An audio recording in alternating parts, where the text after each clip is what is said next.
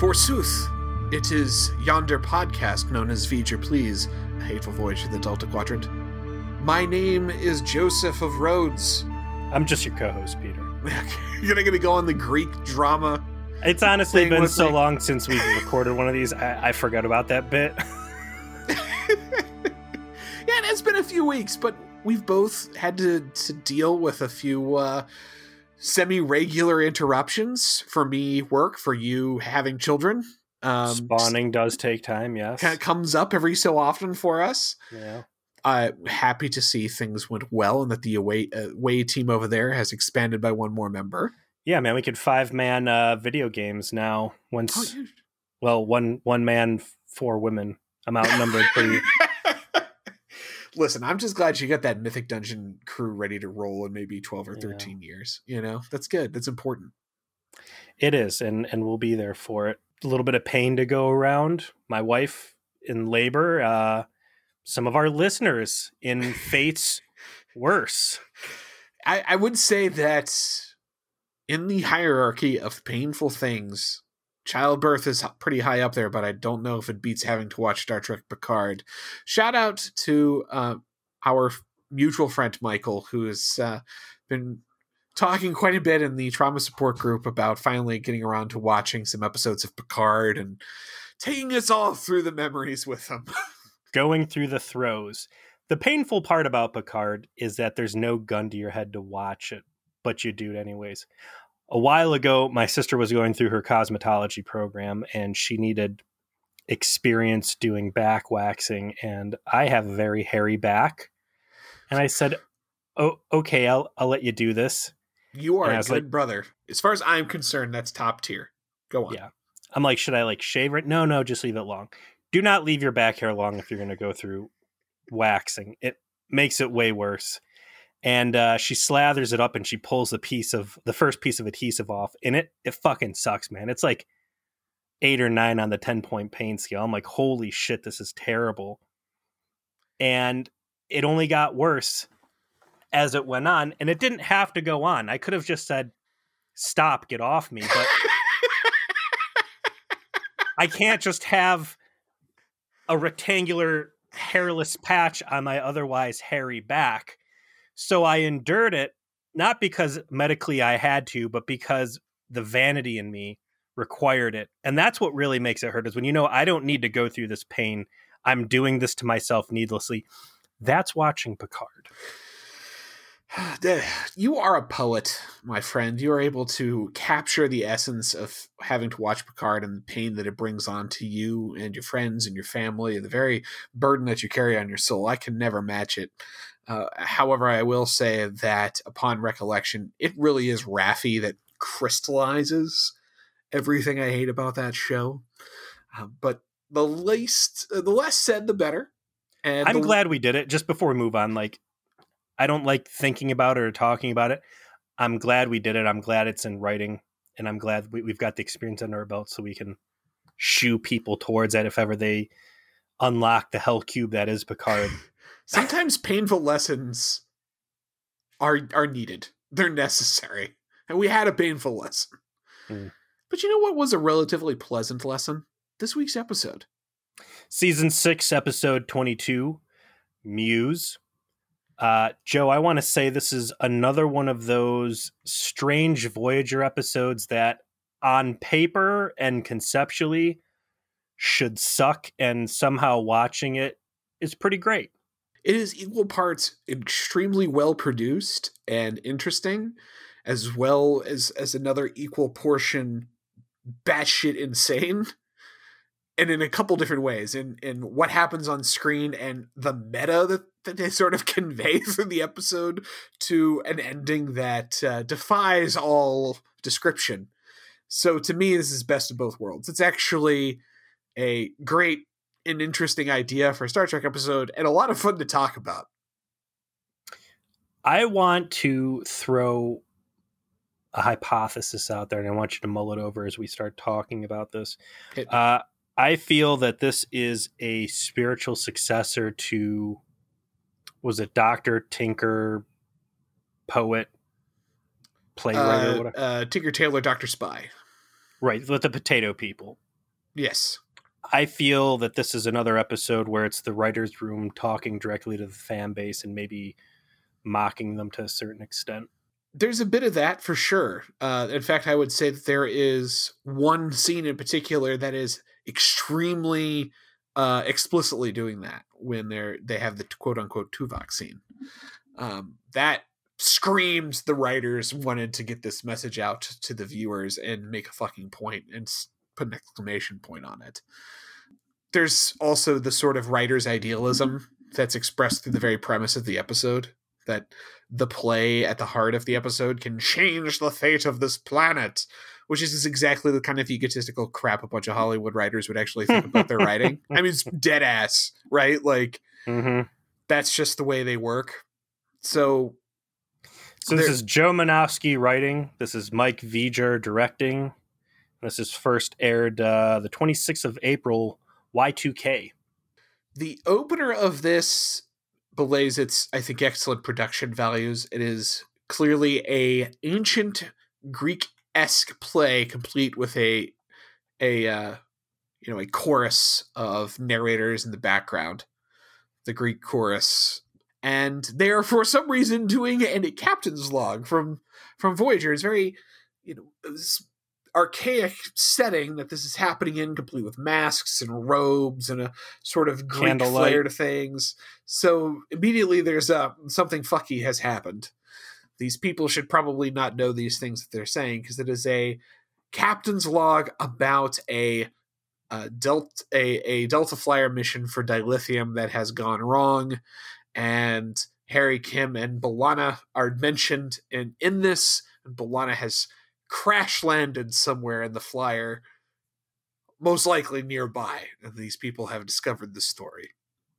We get introduced to an important figure in the story. He is a fat Roman emperor-ish type. Yes. He will also become known as the Voyager audience. Correct. So he's just another fat Star Trek fan. He's a fat Star Trek fan who occasionally throws money at these poor, starving, over-talented writers. And he makes Continue demand. to dance for me, monkey. I want more of this. More Trek every week. Prepared for syndication. Make it so. So they go through a real quick, like you said, a captain's log. We find out that she's lost. The patron, fat Star Trek fan, stands up, clapping. He loves it.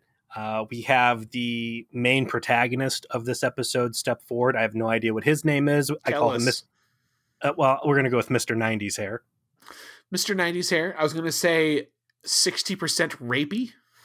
No. What? I mean, it does have her tied down and is trying to not let her leave to extract, stories out of her. Well, when you put it that way. So Mr. 90s Hair is our William Shakespeare of sorts. And Emperor Trek fan says, yeah, I like this. I want more. You're going to do more of these. You got 1 week. Make it so. And then he pieces out. In fact, he does say, prepare this weekly for syndication. That's what I'm saying, man. I'm telling you. I forgot it was that on the nose. Uh-huh. Get back out there and write another one. So the acting troupe is kind of like, wow, can we do it? And Mr. 90s Hair says, hey, I got to go find my inspiration. And he treks off into the woods where... Not before he does the standard thing, which is his lady wants to jump his bones, but he wants to go work. And so he says, no, I don't have time. Listen, as a person who exists in the real world, I know, we all know 2 things. 1, that guy would not say no. 2, it's not going to take that long. All right? I don't care if you are an Adonis. You're talking not that fucking long. You've got the time. Hey, listen, these aliens of wherever, Greekonia, maybe mating's like a 2-week thing for them. You don't know. Maybe there's like a knot that swells up and it takes like... Okay, you got me. They've got Delta Quadrant shit on their head, so God only knows what's going on down below. Yeah, the shit on their face, it's vaguely Cardassian. I know we're getting ahead of ourselves slightly, but I do like the conceit that B'Elanna just shows up in the story eventually, and Kels is like, "Here's my friend from the East." It's just B'Elanna with a fucking cloak, barely even covering her, like her. Not even her a insignia. headband. Yeah, not even a headband. Bothering to, and no one even mentions it. Of like, oh, you got different weird shit on your head. Whatever. I mean, I guess speaking of aliens, sure. I gotta break out. I meant to bring this up before we started talking about the episode. Resident Alien, which is Robert Duncan McNeil's new thing he's doing for Sci-Fi, is fucking great. I've been watching that with it's so good. Huh. And for all the hand-wringing white guilt that Robert Duncan McNeil drips out whenever he's talking about it on Delta Flyers, like, they've got some pretty bold jokes. And, there's certainly... it has its woke moments or whatever, but it is a great show that I have thoroughly enjoyed with my wife, and I highly recommend people check that out. Huh. So it's a Sci-Fi Channel original show? Yeah, but I mean, they don't really skimp on the special effects, and Alan, what's his name? Alan Tudyk? Is that how you say it? Yes. Fucking kills in it. Everybody else is a no-name, which is fine because they all, do pretty well, but that's good. And in that one, they are genuinely concerned, like, hey, I look like a fucking alien. Maybe I better blend in. But yeah, Muse, not so much. She's wearing a cloak. She doesn't even pull the cloak up over her face to like have it mysteriously only show like the Batman portion of her mouth. She's just there like, hey, what's up? I'm just an alien. Everybody's like, cool. Not a word is mentioned. Later on, in fact, dude's girlfriend goes to the Delta Flyer to confront her and is not in any way, shape, or form concerned with the fact that she is in an alien spaceship or that B'Elanna is an alien. She's like, her entire concern is stop trying to fuck my man.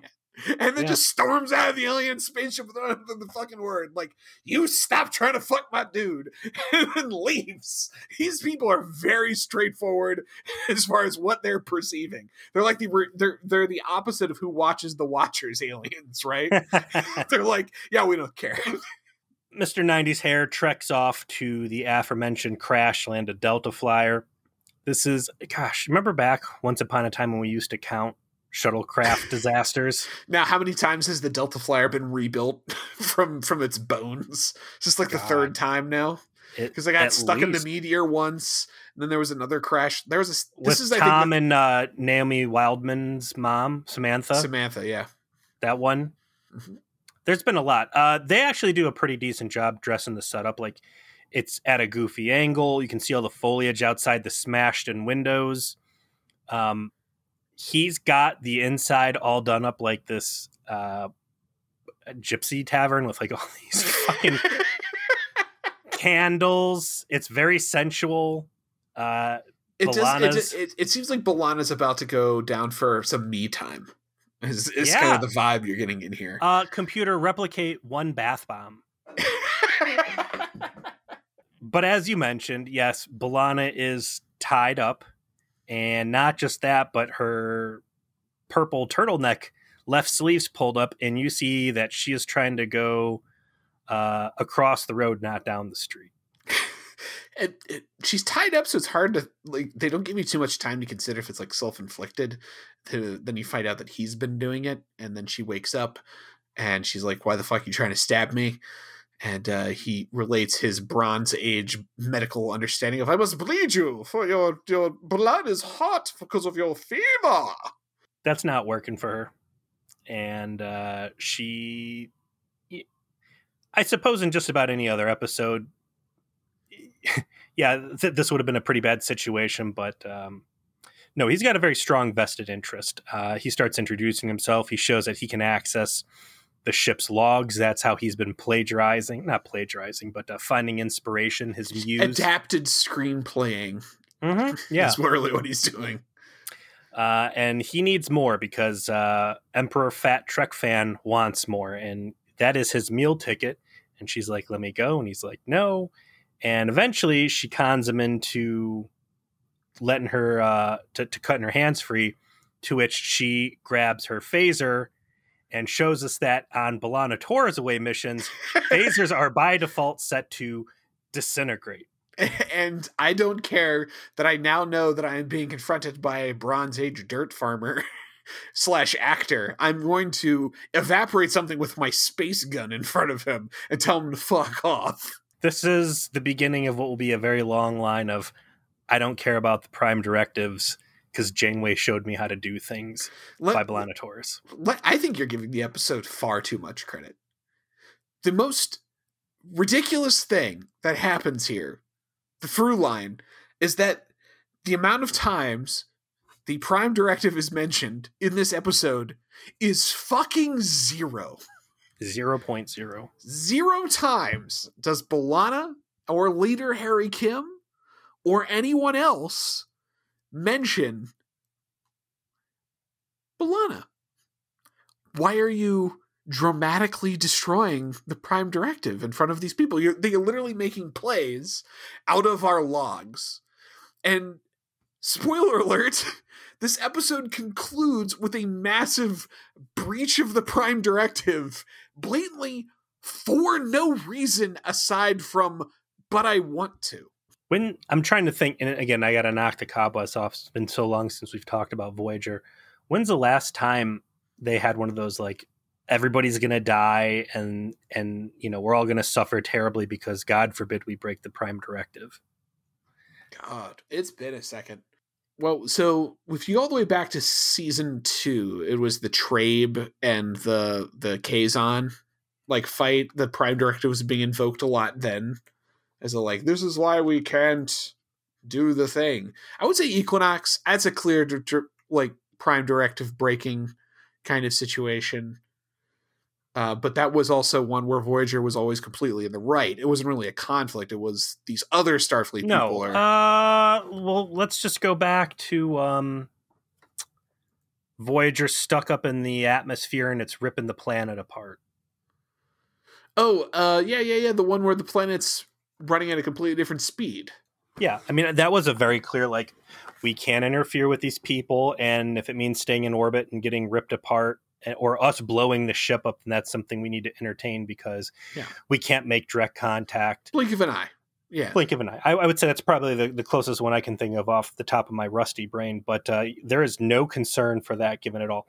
Even in the scene where we have 90s hair encounter B'Elanna for the first time, there's the phaser incident. There's artificial light, which, when the ship kind of comes back on, he has her grab a dermal regenerator and she uses it in front of him and heals all the knife wounds he's put on her. I want the scene here to be this guy to be hold on a second. This fucking little tube of toothpaste with a blinking light just completely healed all the wounds on her body. I'm over here worried about how I'm going to make my next play. Maybe I need to just pivot and become a medicine man guy now and knife her in the face and neck area and then take this magic device and go heal all the wounds of my people. It goes back to what we're talking about. If these guys are just so unimpressed or just so tunnel visioned on their world that, he sees that and goes, okay, well, you are a god, so this totally makes sense. That's cool. Can I get more stories?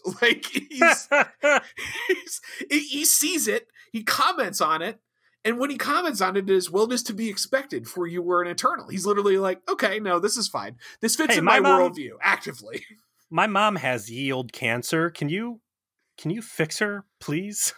No, there is no care. Stories. There is no care paid whatsoever by any character to this the fantastic nature of what he's seeing. And that is the most comedic thing that happens, is that this alien is just, yeah, okay, sure, you're a god.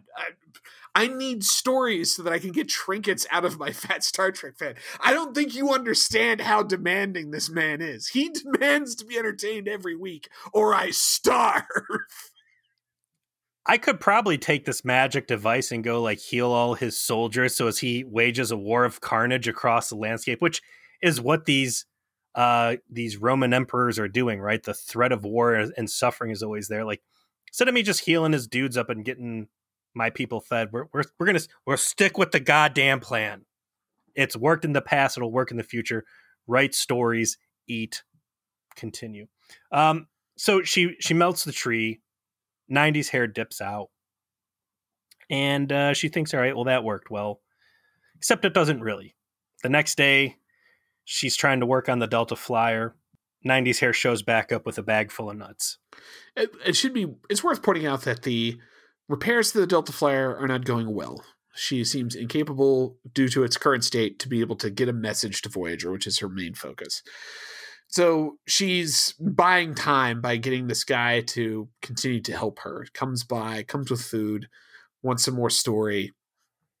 Eventually, their bartering continues because of a need that she has for a piece of metal. My favorite part of that is where the guy's like, hey, so what got Voyager stuck here? And she's just like, oh, the caretaker. Moops.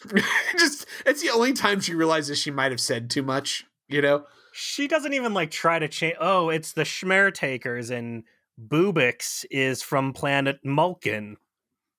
Yeah, he just kind of runs right into it and doesn't really say much about the fact that she just ran right into it. She raises her eyebrows and that's it. She tells the guy first to come go get dilithium crystals from like the fat Star Trek lord's like lands where he could be killed for going. So B'Elanna's really a total bitch to this guy the entire time. Like, I need dilithium. I could get murdered for getting it. Go get it if you want to not starve. Have we ever really seen dilithium crystals handled by bare hands before? It's like if it was would mutate you. I guess they've been in open air and manipulated by, I don't know. Listen, hand man, tools. It's Star Trek. There's always like fucking force fields in the most damnedest of places. I've never seen a peasant grab a piece of dilithium, put it in his lunch bag, and then run it into a crash shuttle. Like, I'm hoping that dilithium is non-toxic to touch. Otherwise, yes, real bitch move by B'Elanna. And then tells him, go out and get this piece of metal with gold on it. And she's like, gold's expensive. I can't afford it. And she goes, you're going into debt. Go to a Greek loan shark and get me my thing that I need. And then he brings it back and she's like, this shit won't work. And just throws it down. Like, really ruins this guy's life. Starts interfering with his relationship with his girlfriend. I want to jump back to Spirit Folk. That god-awful episode you somehow enjoyed. I very much did, thank you. And the effort the crew puts to protect the holographic toys from the truth. Yes. None of which shown to these guys as she derails their entire civilization as she gives them advanced. B'Elanna didn't care about the hollow people either, so she doesn't care about these people. She was ready to gas everybody to get her boyfriend back. Yeah, B'Elanna has shown a dramatic lack of caring about others. And the only reason she seems to like get involved with them at all is just curiosity. Like, he invites her to come down to see what they're working on just because like nothing has worked so far for her and she just wants to take a break from all of her space sciencing. So goes down there, just looks like a Klingon, doesn't try and hide it, doesn't hide a rank insignia. It's just on her neck the entire time, you know. The decorative brooch from the land across the sea. No one mentions anything, and it's really just an opportunity for her to see a bunch of awkward scenes of slash fic of her coworkers that this guy has come up with so they can have more pointed commentary about writing for Star Trek. Go back to Time and Again. The candy corn tragedy. Where an entire planet fucking dies in a nuclear holocaust because Janeway refuses to tell them, hey, this is what happens in the future. You guys are using dirty coal power. You can't do this. Janeway's ready to let that whole planet blow the fuck up. B'Elanna's in here giving Federation rundown for tin scraps. Giving metallurgy advice, using high technology in front of Bronze Age people, eventually beams out in front of an audience for dramatic effect and nothing else. It's like she goes down there with the poet. They have the scene about how, you know, all the romance doesn't make a lot of sense, and just doing things for the sake of doing things and not having a story idea behind it is wrong, which is really the writer talking at the audience. There's some mild sex eye between the two of them, but B'Elanna doesn't really like try to make a move on the guy. Before that, I do enjoy Mr. 90s Hair as he tries to direct his actors through portraying their characters, Tuvok in particular, and the completely alien concept for this culture to believe that there could be an entity so devoid of emotion, and the concern. And again, I don't know if this is more like the writer's room and the production team talking to the audience, that portraying Vulcans is hard because either people aren't going to believe that this is feasible, or they're going to think that you're a bad actor who can't convey what is supposed to happen. There are two levels to that scene that I thought were really interesting. One is the in-universe implication it makes, which is that, Kellis, Mr. 90s Hair, he knows these things because this is what B'Elanna has told him about Tuvok. This is B'Elanna's opinion of Tuvok, which is that he does, in fact, have all of these emotions and they lie beneath the surface, and that she sees him and I would presume Vulcans in general as deeply tragic as a consequence of this sort of suppression of their emotions that they're forced to go through. That's the in-universe implication, which is interesting, right? Like these two have had a lot of interactions. She has been going to him for basically therapy, I guess you would call it, like calm the fuck down therapy. So there's good story reason for her to have this established perspective on Tuvok that's a little bit nuanced in depth, but not necessarily something we'd ever see her admit to because she's very guarded. The meta note is, as you said, this is the writers talking to the audience about the idea of portraying a Vulcan, which goes all the way back to Leonard Nimoy, dealing with the balance between showing emotion and not showing emotion, and what a touchstone that was to his performance, and how that came up a lot in classic Trek. Very, very interesting. And it's something that I never thought would work as well as it did in the episode, and wound up being one of my favorite moments. I also like Mr. 90s Hair's buy-in that he has seen. He understands it as a truth, and that he embraces it, and like the importance to him of staying loyal to the source material. And what I call in my notes, the process of dragging normies into Star Trek. Yeah. And people who don't want to be there, like the thrashing and the questioning and the condemning of the story as to how preposterous it is. Like, if you don't want to buy into the stuff, it's such a hard pill to swallow. And also it's rewarding for buying into. Like, if you do get it, then you get it, and it means a lot more to you. Lots of shades of Galaxy Quest. Yeah, that scene was actually one where you could the episode would really turned on it, right? Like, that scene working is why this ends up kind of like working as an episode. They get their point across in a way where you're like, okay, no, I get where you're going here. While she is reviewing the material he has up into this point, as you've noted, there's a lot of gratuitous romance, and why do you have it so much in there?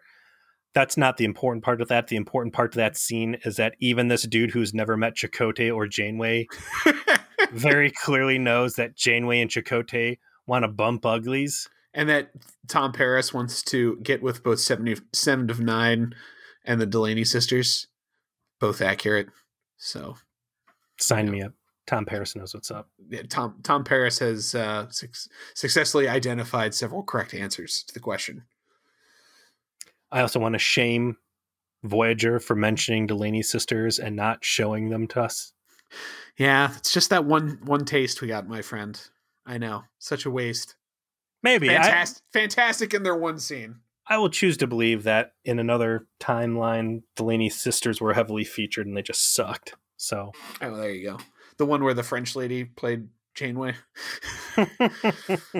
After she leaves the stage and goes back to the Delta Flyer, that's when she has the awkward confrontation with the girlfriend who doesn't care she's a space alien, and then leaves after her dramatic monologue about how she's a homewrecker. And that's when Harry Kim suddenly shows back up. I really liked how excited B'Elanna was to see him. Yes. There has been cutaways. They do a good job with actually this part of the episode as well. There have been small, very brief cutaways back to Voyager throughout the episode of them trying to figure out what happened. There's almost no screen time or dialogue for Seven of Nine and Chakotay and Neelix and the Doctor. They're barely in it.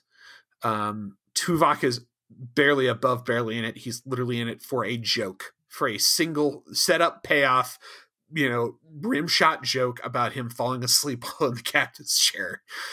And it's really just Janeway and Tom Paris reacting poorly to the news that that Harry and B'Elanna are missing. This is obviously devastating for Tom. That's his best friend and his girlfriend gone at the same time. He's inconsolable. He wants to find him. Which one's his best friend? Dealer's choice, my friend. This is the 24th century. I'm not going to judge Tom Paris whatsoever for which one's which. I think we can very clearly say that Tom treats Harry much better than he treats B'Elanna. That is true. And he's beside himself. The captain is poleaxed at the idea of having, potentially losing him.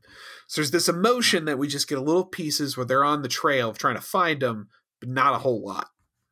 I think there's a lot to unpack in these Voyager shipboard scenes, the interior shots. There's a little bit of everybody's taking the news poorly, right? Right. Tuvok is burning the candle at both ends. And yes, as you mentioned, it's a joke we're building up to, but he says something like, Vulcans can go 14 days without sleep before there's a detriment. Because the one scene with Neelix kind of confronts him as, hey, listen, you need to chill out and take a break. Neelix starts leading on that he knows a little bit more about Vulcan physiology than most would know. Not that we would ever admit the fact that he was half Vulcan for 3 months. Just you wait. I told you. In the 25th anniversary of the Tuvix incident. Listen, I don't know how to tell you this. They do bring it up. It gets brought up.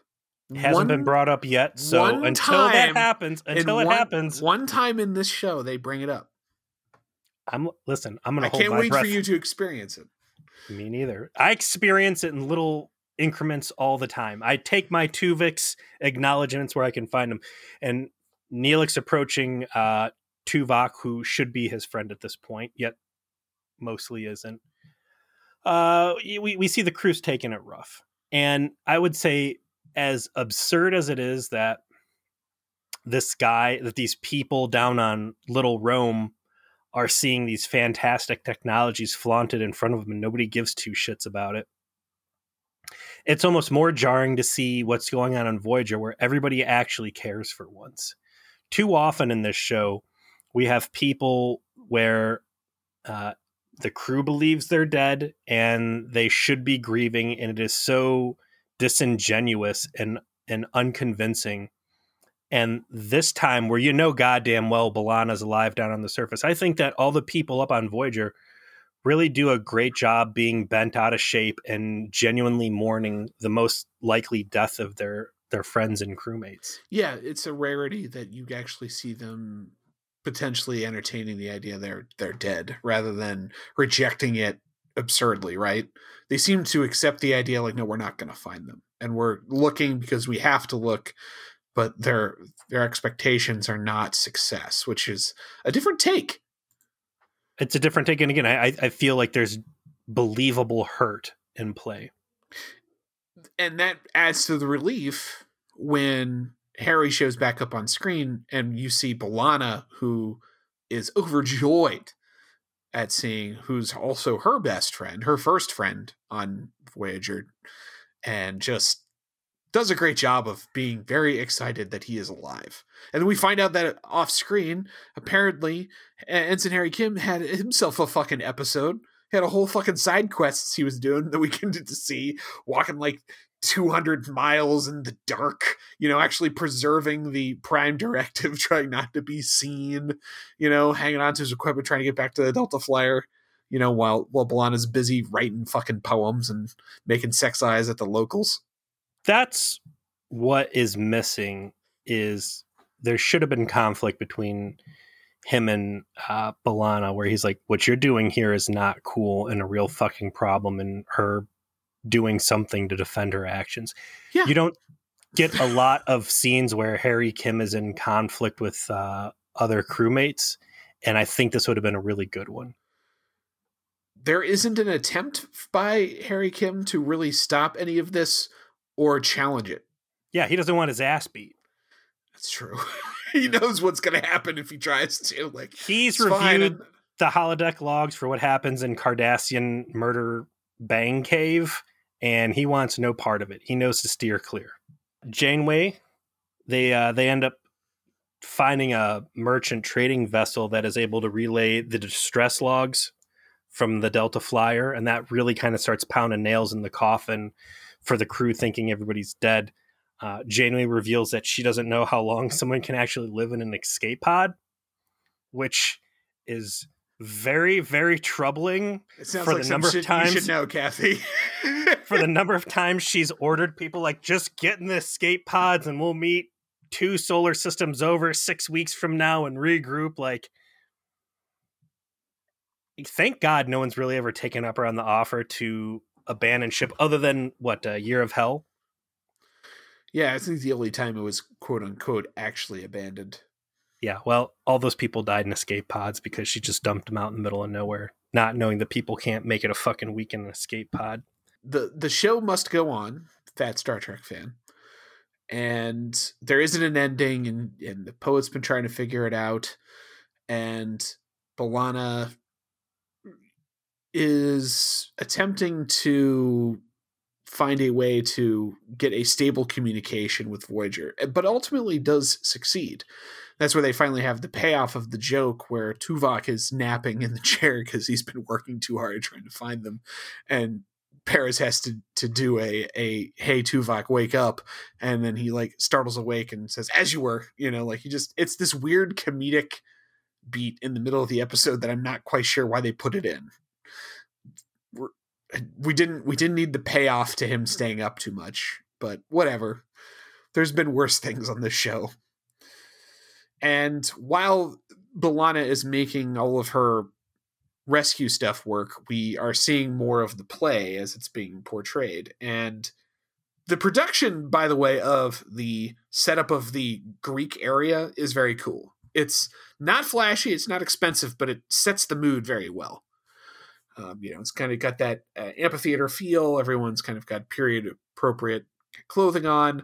The 2 jabronis who have swords in the back have the weirdest fucking helmets I've ever seen. Did you see those things? Like Satan, was Satan's robot level? Yes, it looked like Satan's robot went to Eyes Wide Shut. Uncomfortable. Yeah, it's the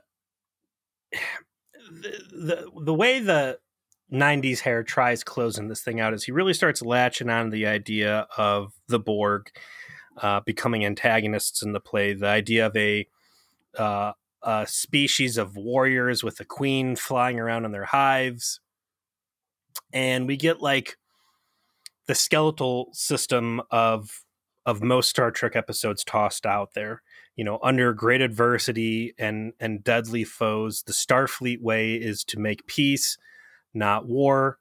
That there's always hope, and that if you're willing to extend that olive branch, that victory can still be achieved. Because fat Star Trek fan, fat Star Trek fan, he's got beef with all the other patrons, emperors, whatever you want to call them, governors around him. They're quick to war, and we find out that it's the little people that always get injured in these wars.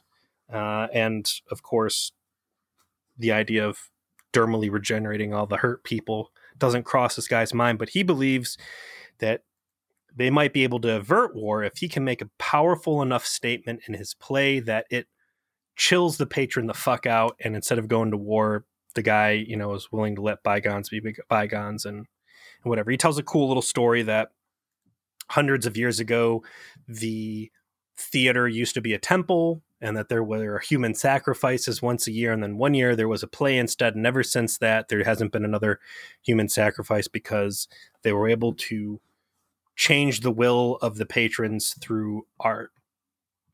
So maybe there's some way where we can put Janeway at odds with the Queen of the Borg, which will be played by Seven of Nine, and we can bring this peaceful resolution to the patron and avert this bloodshed. As I said from the top, like, it is a classic writers think that they're more important than they actually are type of ego moment, that this is the purpose of the plot ultimately. But okay, it does fit with the Trek utopian ideal of like this artistic endeavor could have this real impact on everyone's life. And sure, I'll buy it. It's not that far outside what you would accept for a normal Trek episode's sort of moral moment. What I cannot explain, what I cannot endorse, what I do not get is why B'Elanna Torres feels so driven to show up at the finale to help him finish the story. There's a lot of bits and pieces in here that are really good. The episode's not bad to watch, but this ending is just kind of like ridiculous. She decides, I've inspired this man, therefore I must help him finish his vision, right? Which, by the way, is a dramatic breach of the Prime Directive all on its own. Never mind only one or two people have seen your future tech. That's bad enough. And then never mind stories about what you were circulating as fiction that's clearly going to affect the civilization's development. You've already done enough bad stuff. You need to go. You need to get the fuck out of here. You can't fix any of that. The only thing you do is get the fuck out of there and hope like it fades into ancestral memory soon enough. But instead, she's going to go back. First time she went out of just curiosity to begin with. Now it's inexcusable. She's almost done getting out. She's going to site-to-site transport herself there without really explaining herself in any way, shape, or form so that she can, A, be exposed by the jealous lover, which she knew shit would happen because she came and told him. So we already is creating that danger for herself that she's going to be exposed as an alien in front of all these people. But then, just to put a fucking bow on it, I'm going to be beamed out by all of these people in front of them so that I can give this guy a good ending. They haven't had a real romantic connection. They've kind of had that hint, but they haven't developed it in a way that makes you think that that's a thing. Because why would they, right? They've invested so much in her being in the long-term relationship with Tom. They can't ruin that now.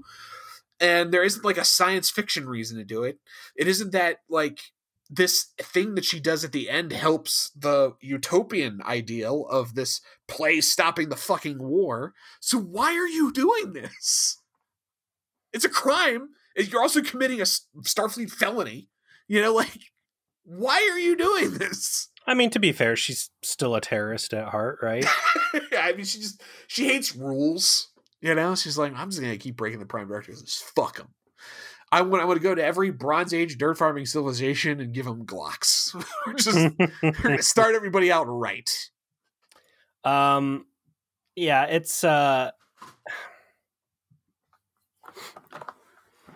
funny part to this episode is that she could have literally told this guy any story about any of their adventures, because like the funny part is every Voyager is a self-contained episode with a beginning, a middle, and an end. Like she could be like, "Oh, all right, you need something so this guy doesn't, give you a hard time, and your people can continue." Well, sure. Let me tell you about 3 Thursdays ago when we, when we were being imposter and impersonated by some space grifters, and Janeway had to crack the whip on them, and how we came to like this peaceful resolution at the end, like. I guess that's the funniest part is like he needs this inspiring way to like bridge a gap and avert bloodshed, and space friendship is magic, and that's like every episode of Voyager. She could have told him any fucking work story and accomplished the goal of potentially inspiring the patron that did not involve her personally walking out on stage and transporting out by design. It's not even like it was an emergency and she had to dip. Like she's like, I'm gonna go in there and show off the transporter. It is just such wild behavior as far as what you expect out of a Starfleet officer. And yes, as you noted, B'Elanna's a terrorist at heart, but there is just no reason given for this, and that's what makes it so ridiculous. And to have such a giant plot hole in your episode about the importance of dramatic writing is is just mwah. Love it. But at the same time, very well shot, acting, all the performances, no problem. All of the ancient Greek people do a good job of very good job, especially like the theater people acting that stuff off. Like whereas Beowulf was very community theater, like actual community theater felt I don't know, pretty highbrow. I liked it. Yeah, they portrayed the role of being ancient actors well, but then again, they're also actors, so not exactly asking a lot of actors to act like actors, just in a period, in a time period. I compared to so much of what we had to watch in season 6, this is just fine. Like I could take a billion of these. It's kind of bizarre. There's some things that make absolutely no sense in it. Makes it interesting to talk about. It's fun. It's fun. Mr. 90s hair, I think that's part of why this is an enjoyable episode, is this guy who is a central piece to the story does a great job. And, there's just some of these stories that if things were a little different, could have been a chore to watch, but you get someone with a little charisma in there, and I'm down for it. Hold on, I'm going to look something up here. I have a hunch. I'm wondering. I forget if this was... It's close. Shakespeare in Love was a film that came out in 1999. That's classic why this Voyager, ripped from the headlines, silver screen. I was thinking to myself, like, what does this remind me of? And it reminds me of the movie Shakespeare in Love. And I'm like, wait a second, that came in the late 90s, didn't it? It came out first in December 1998. So about 14, 15 months before this episode. So you can see the writers saw this and like, we should do a Shakespeare in Love episode. Let's go write that out, bang that out when we start filming in the fall. And here it is in the spring. Poetry, man. It's poetry. Well, we've had 2 good episodes in a row now for Season Sucks. Let's see if we can go for 3. We've done more than that. Live Fast and Prosper was great. Good Shepherd was the one before that, which we Lower did enjoy. decks. Yeah, the lowest decks. The one after that was Child's Play, which we liked. That was Hey, It's Crowley. Oh, yeah. We need to talk. The episode where they say we need to talk at least 8 times. It's really the one before that, which is Ashes to Ashes, was a bit of a bump in the road. I liked Ashes to Ashes. It came on the heels of Spirit Folk, so you were ready to accept anything. But yeah, so we've had a few in a row here that were very good. What are we watching next week? We're going into Season 6, Episode 23, Fury. And I got B'Elanna, and I got 7 and 9 standing in engineering. Uh-oh. Mm-hmm. Uh-oh. Mm-hmm. Those 3 letters were forbidden from saying. She who now shall not be named, Kes, returns to Voyager, aged, angry, and more powerful than ever. She tears through the ship and then travels back in time to try and alter her history. Spoilers! Netflix fucking spoilers. Come on. Oh, I'm sorry. Well, it's not revealing too much. It's literally all shit that happens in Act 1. Like, that happens before you get a third of the way through the episode. I am excited for this. I am still looking forward to Delta Flyers trying to explain why Garrett stayed and Jennifer Lean was dropped. I'm curious what it took to bring her back on. And I am very, very fond of 90s Jennifer Lean and Kes, the portrayal of. I'm very excited to see if she's able to come back this late in the game and still bring the magic.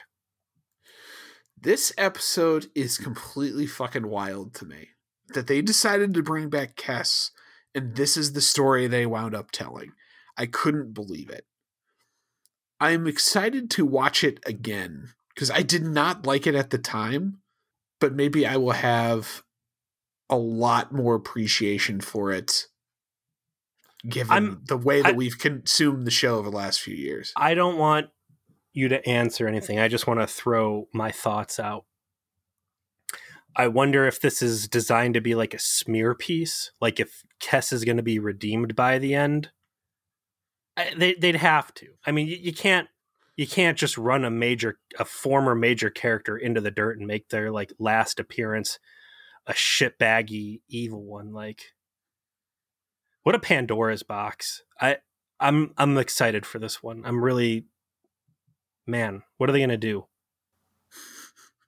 Well, we'll find out together next week, sir. Well, if they make her a piece of shit and she's just a bad, like the dilemma, and the crew has to outsmart her and escape her, and they just fly away with her, you know, in the sunset, that's going to put me in a real bad mood. There is an arc here, and I can't wait for you to see it. I'm genuinely excited to get your take. Kess and time travel. It's like peanut butter and poop. That it's just two things that don't belong together. Is the temporal directive agency going to show up and like try and fight Super Saiyan Kess? What's that one guy's name? Time Cop? Captain Caveman? What's his name? Yeah, Captain Caveman. He's Captain Caveman. He got locked up last time. Yeah, he's in time jail now.